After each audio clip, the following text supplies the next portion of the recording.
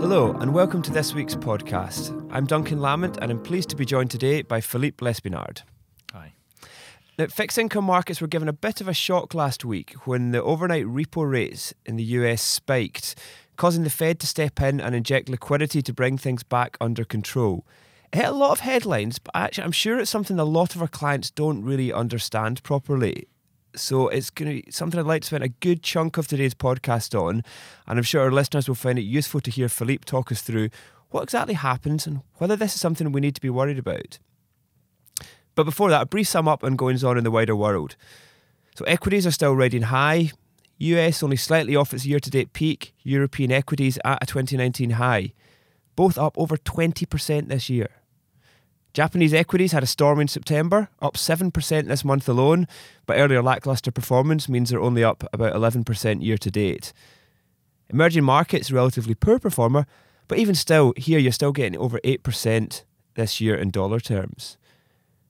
One of the more interesting moves has been the much awaited outperformance of value stocks over growth, especially noticeable in Europe, where the MSCI Value Index has returned 6.2% this month, compared with only 1.7% from growth. In the US, the difference has been smaller, only 3.7% for value compared with 1.7% for growth, but still an early indication that things may be starting to turn. Or perhaps a false dawn, who knows yet. After rebounding from the lows this month, government bond yields have been falling back once again. US 10 years only about 175, down from 1.9% about a week ago, but still well above the 146 it fell to earlier on. In the UK, you've only got 55 basis points, Japan minus 22, and Germany minus 52. Yield starvation still continues. We also had oil prices falling back slightly after the fireworks of the previous week. Now, before we get on to discussing things with Philippe, there's two other noteworthy events I wanted to mention. First, we had the sad demise of Thomas Cook, the world's oldest tour operator. Left an estimated 150,000 tourists stranded across the globe. And there is a financial impact here as well as the clear human cost. The company's bonds now trading at a few pence in the pound. So I'm sure our listeners will be keen to understand how much exposure we have to this as well. So also going to be asking Philippe a few questions around that. And finally, hot off the press, literally in the last half hour or so, the UK's Supreme Court has today ruled that UK Prime Minister Boris Johnson's 5-week prorogation of Parliament, which is an archaic word meaning shutdown of Parliament, was unlawful, saying that was against the law. This is unprecedented. The UK press is going crazy. The Financial Times webpage on the subject keeps crashing. Officially, the statement says the decision to advise Her Majesty, that's the Queen, to prorogue Parliament was unlawful because it had the effect of frustrating or preventing the ability of Parliament to carry out its constitutional functions without reasonable justification. This is really important news for the UK. Parliament likely to be recalled much sooner than had previously been expected, and there's going to be some clear fallout from this across the political spectrum. So, now, on to discussing things with Philippe, which I'm sure is what everyone really wants to hear from today. Starting with the repo shock, can you just start with a bit of background for everybody on what the repo market is used for, who are the main participants on, and so on, just before we actually dive into what happened last week? Okay, so repo means repurchase. It's essentially a repurchase agreement, meaning that if you have securities, good quality securities, typically treasuries in the US or agency bonds, you can actually lend them for a day in return for cash. And the next day, the transaction unwinds and you get your bonds back, and obviously the person who had the cash gets the cash back. And so why would somebody want to engage in these types of transactions? So financial institutions are the main players, and what happens is they have very large portfolios of securities, and when they need liquidity, they can then exchange those securities for liquidity. Typically, it's an overnight loan, so it just, as the term implies, it unwinds the next day. You can do term repos, which is you lend those securities for several days, a few days, a week, a month, and you keep the liquidity for that period of time. It's a well-known tool for managing your balance sheet and your liquidity needs. And let's not forget, those financial institutions hold liquidity on behalf of their clients. So corporations, individuals, investment funds, the whole financial community has a deposit account. And when they draw on those deposits, if the bank needs to generate that cash and give it to them, and there's a high demand for cash, then the bank will then have to lend the securities that are on its books. Okay, That's so what the repo market's used for. So it's mainly a liquidity management tool as opposed to something that is used to kind of try to generate return or to raise fund to invest in anything particular. Yeah, absolutely. I mean, you can use repos as a way to leverage a portfolio. That's the case of some investment funds. And hedge funds do that. They can actually repo securities, again, for a very long term to leverage their portfolio. But the major use is really meant the financial system exchanging good quality collateral for cash. Okay. And how big is this market? Is this something that is just a kind of a small part of the overall system, or actually is it something that is much more prevalent? It's very prevalent. It is an enormous market. On a given day, several hundred billion will change hands overnight. It is essentially, think of it as the oil that greases the financial markets. You know, if somebody is taking a security on delivery, but that doesn't have the cash, they can repo it just to ease their cash need for a day or so. So it's used by literally every financial player in order to make sure to manage their liquidity needs in the very short term. Okay, so it's clearly it's an important market. And then what happened last week then? So the last week was the culmination of a very strong demand for cash, which has been growing on trend. And it's happening to coincide with the Federal Reserve's shrinking balance sheet, because, of course, they're not doing quantitative easing anymore. They're actually doing the opposite, quantitative tightening, meaning they're letting go of the securities that are on their balance sheet. When they mature, they don't replace them. And so that's absorbing reserves. The demand for cash is growing for many, many reasons. There's a lot of uncertainty, certainly on the part of commercial players and foreign financial institutions, about the ability of the U.S. Treasury, particularly, to use sanctions as they do more and more. And so you could see, for example, that's one thing that is one factor that's driving foreign corporations and foreign banks to increase their demand of dollars, of cash dollars, just because they're not quite sure that if the day they need them, they might actually have access to them. So it's like a precautionary move now then, just because things, when you actually need that cash, it might not be available. Yeah, it's very much precautionary, and it's largely driven by the more aggressive regime. We call it the weaponization of the dollar, which is ultimately the U.S. government using access to their currency as a way for enforcing laws or deterring people from breaching those laws, or essentially doing whatever they feel they should be doing. And that's a very general factor. So it's affecting people in the Gulf, it's affecting people in Asia, it's affecting European corporations even, who might have some dealings with Iran, say, and are not sure that they'll have access to dollar liquidity when they need it. So you could see those balances growing everywhere. So that's more of a kind of trend or a secular shift, as opposed to a particular event that might have occurred last week, for example. Yeah, well, the one thing that may have triggered the last week's shock, despite that long-term trend, was, for example, the bombing of the Saudi installations. I mean, clearly the Saudis depend on selling oil for their revenues, okay. and clearly they have very large portfolios of securities. And it may just have been that the Saudi government, we won't know that, but through their bankers have basically said, well, you know what, we're not sure whether we'll get those receipts or whatever. We'll have... We can't make our deliveries on time. We're going to have to compensate clients, so we're going to need dollars. And they may have very well called on some more additional liquidity from their banks, at which point the banks went to the Federal Reserve, where it all is, and essentially did a repo. And suddenly the demand for cash just soared, and the Federal Reserve had to intervene and, on its own balance sheet, do the opposite trade, essentially lending cash to people and borrowing those securities from them. And that's the role of the central bank. So when we saw that, when the repo rates, what kind of range of movement are we talking about here? Because it wasn't just a kind of 25 basis points move; it was much more substantial than that. It was very big. If you look at the rate that used to be called the GC repo rate, for general collateral repo rate, that's now called the secured overnight financing rate. So the acronym is SOFR, SOFR. And SOFR, which is now published and is now the future LIBOR rate, by the way, spiked from about 2% to about 5%, so about a 3% squeeze. It has, if you look at the SOFR rate, every month end it has little spikes that tend to be 25 basis point spikes, maybe up to 50.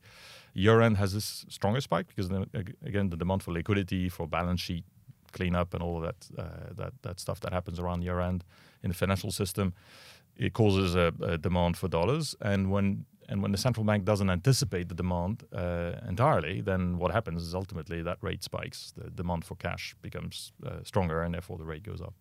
Okay, we'll maybe come back onto the importance of SOFR in a second. But I guess in terms of last week as well, one of the other points that's been made is this might have been around companies having to make tax payments as well, and then a sudden short-term squeeze on the demand for cash. Then if you've got the Saudi issue as well, against this the backdrop of increased kind of secular demand for cash, some of those elements could have or perhaps should have been predictable. So the trend for more cash has been going on for a while.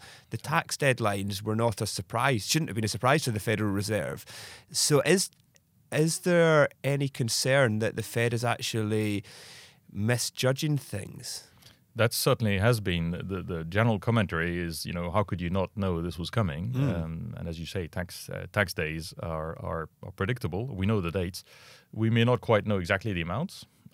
Because of course, the Fed doesn't actually see the tax returns, not necessarily directly anyway. So it could well have been that they misunderstood this. There was extra factors that we won't know until weeks afterwards when it's all comes out. The Fed does publish, by the way, on a regular basis what they call factors absorbing reserves. So we know what their reserves are used for, by whom, where's the demand, is it foreign, is it domestic? So there will be a drains up analysis done on why they missed it and why the rate spiked to 5%. But ultimately, it just tells you that their forecasting tools aren't as sharp as you'd expect them to be. It's also that their framework doesn't have a corridor. I mean, other central banks have a rate at which they top out, by which they provide liquidity infinitely against good collateral as well. So there are clearly mechanisms that could be adopted to avoid that spike and manage within a corridor rather than just have a floor and let the ceiling happen. Depending on private demand. Okay, and repo rates have now fallen back to more normal levels. Yep, they're back where they should be. Does that? I guess two questions. Does that then mean this is something that we can just put down as a one-off and don't have to worry about? And secondly, is there any concern that the last time we saw spikes in interbank lending rates was around the financial crisis? Is there any potential risk that this is actually a warning sign of something bigger rather than just a technical one-off? Okay, there's definitely no warning sign that the sudden demand for cash was caused by a financial institution in being in distress or in trouble or whatever it is. So there's certainly no hint of that. Okay, that must be really reassuring. If we've got clients who are concerned that this is a kind of sign of some liquidity crisis globally, that's not what appears to be happening here at all. No, that's definitely not the case. Your other question, whether there will be other spikes, well, there will be, because there's always been. Again, around certain times of the year, particularly year-end and month-ends. The worrying thing is that the SOFR rate, this new SOFR rate, is the replacement for LIBOR. Yeah. And of course, averaging that daily rate and compounding it on a daily basis will become the new LIBOR rate. And so if it's volatile, it means that the people who are replacing LIBOR contracts will end up having a base which won't be manipulated like the way LIBOR was found to be, but ultimately it may just be just as unpredictable if it's not managed within a tight corridor. Yeah, and I guess if anything that's got payments that would be linked to old LIBOR or SOFR, and then you suddenly happen to find your reference rate is 5% on one day rather than 2.5% the day before, 2.5% you were expecting that day, that's quite problematic. It is problematic, which is why it's such a big issue, right? I mean, you already have some agencies of the U.S. government who have issued daily floating SOFR linked rates. So for that one day that the SOFR rate was above 5%, the lucky owners of that security accrued interest at 5%. Now, it only lasted one day, so that may not be life-changing, but assume it becomes more volatile and always higher than the floor, then you are actually getting a premium for that volatility instead of getting what would have been the old effective Fed funds rate, which is pretty much where the Fed would not like to nail it. And how nailed down is SOFR as the reference rate that will be replacing LIBOR? Would this cause anybody to reassess that? It could. I mean, it's officially the alternative reference rate for LIBOR in the US. So I think rowing back from that would be quite difficult. Now, there are plenty of opinions, including our own analysts, who think that it's unlikely that US dollar LIBOR will completely disappear. It will obviously cease to be this panel, and with this the way it was set up, which was actually found to not really represent actual transactions. Mm-hmm. So far is actually the mandate is that you have to find a rate which represents actual transactions, and so far is definitely actual transactions. So it meets that requirement, but it may not be the requirement of being a better indicator of where the central bank wants the money rate, the price of money on a daily basis to be. So there's a tension there. Cool. So we've only not got that long left, but I want to ask you some quick questions. Thomas Cook, how exposed are we in our credit portfolios? We have a tiny exposure, less than £1 million. Across the whole book of business? Across the whole book. And so, it's very unpleasant, obviously, but the bonds were marked down at 12 and they're probably trading around 5 or 6 now. So it's essentially, these are securities that are ultimately marked as if this company was not going to survive. So there's no downside exposure to our clients. I mean, only potentially just a few basis points, really. Okay, that's good. And very quickly, any views on the ECB or the Fed? Kind of one-line opinions? I'd say the ECB has probably told us that they've done the maximum they could do, and they're pretty much tapped out policy-wise. So it is now fiscal policy that will need to pick up if the economy continues to weaken, and particularly the industrial sector. Seems to be the case after yesterday's numbers. On the Fed, there's a big debate in the Fed. They're not quite sure exactly how quickly they should ease and whether they should continue to ease. I think the recent news will probably convince them they need to continue that easing program. Okay. Thank you very much, Philippe, and thank you very much for everybody joining us today. We've spent quite a bit of time discussing the repo situation, but hopefully that's been useful for everybody. I guess just some of the points on that. There is a backdrop of increased demand for cash, and that is more structural, which is putting some more pressure in the repo market. But there are also some short-term technical reasons why the repo rate spiked, from increased demand for cash for tax payments, and also potentially events in Saudi Arabia with the oil issues there. Things have got back to normal. The Fed does have tools at its disposal to combat this, but it is potentially going to be something where there may be more variability still in future. And just to reassure everybody, it does not sign that we were entering back into another financial crisis. This can be explained by other more normal factors. And also another point of reassurance on Thomas Cook, that actually we have very little exposure across our credit portfolios. So hopefully that should reassure our clients. With that, thank you very much, Philippe, and thank you very much, everyone, for joining us. Thank you.